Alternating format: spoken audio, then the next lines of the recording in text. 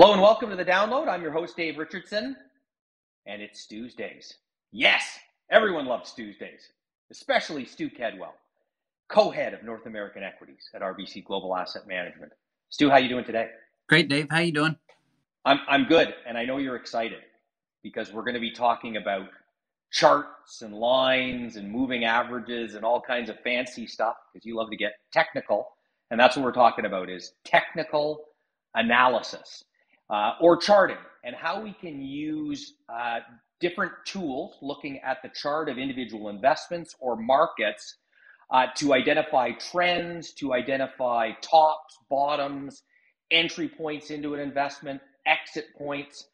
We won't get into that much detail today, but we will talk about sort of why they work and then how somebody like Stu uses them to manage a portfolio and make investment decisions. So Stu, we were chatting a couple of weeks ago, and we were just talking about technical analysis. And technical analysis, gets out if you're watching any of the business news networks or reading articles that some of the markets in the recent correction or pullback reached some key what they call technical levels, and these are typically moving averages. So we take, say it's a 50-day moving average, we take a 50-day scan.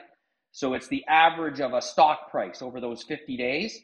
And then we move to the next day, then we take day 2 through 51. That's then the moving average, and then 352, and we move on forward and forward. So the line's going to go up and down, and the stock's going to trade above and below that line. So that's the best way we can do it in an audio podcast to describe that. But it sounds kind of like, and when I show this to my kids, for example, who have a little bit of interest in stocks and that, they think it's voodoo. They think it's some kind of magic or something that just doesn't seem to make any sense. But when you explain it, Stu, it makes a lot of sense as to why this type of thing is valid or is relevant for you as a professional investor. Well, it's a great point. Like, it is one of the disciplines. When I started early in my career, we used to use the word 3-discipline approach to investing, which was fundamental, quantitative, and technical.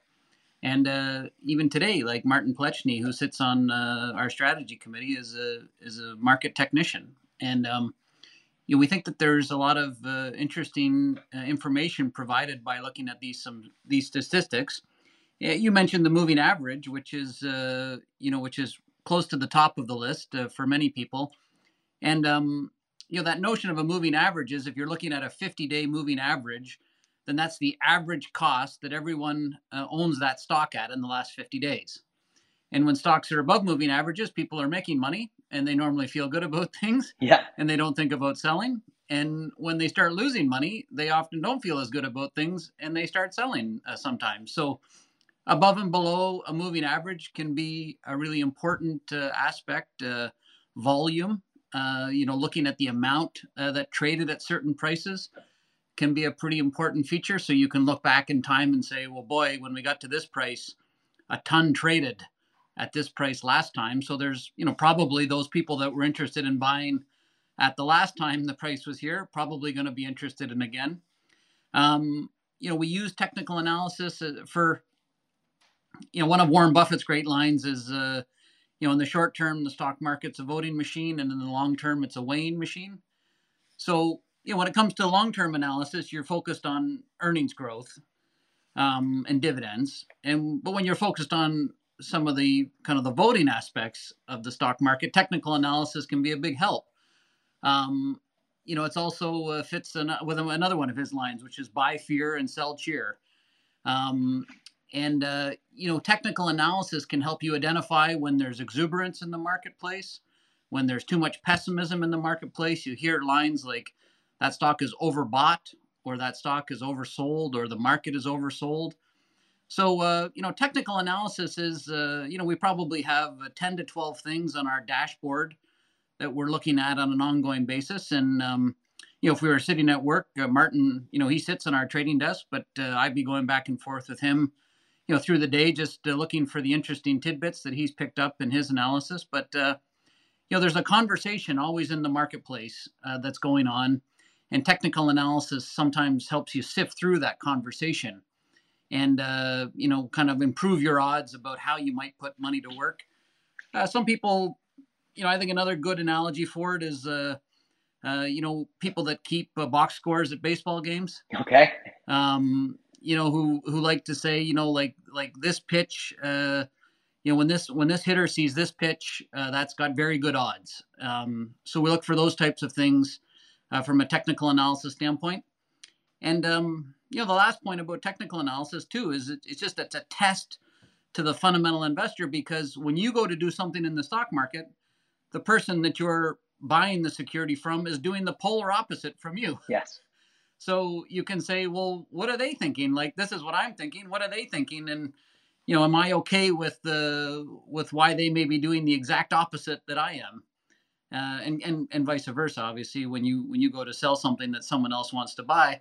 So these measures around exuberance, these measures around changes in the conversation in the marketplace, these are really important indicators for us to look at on a shorter term basis.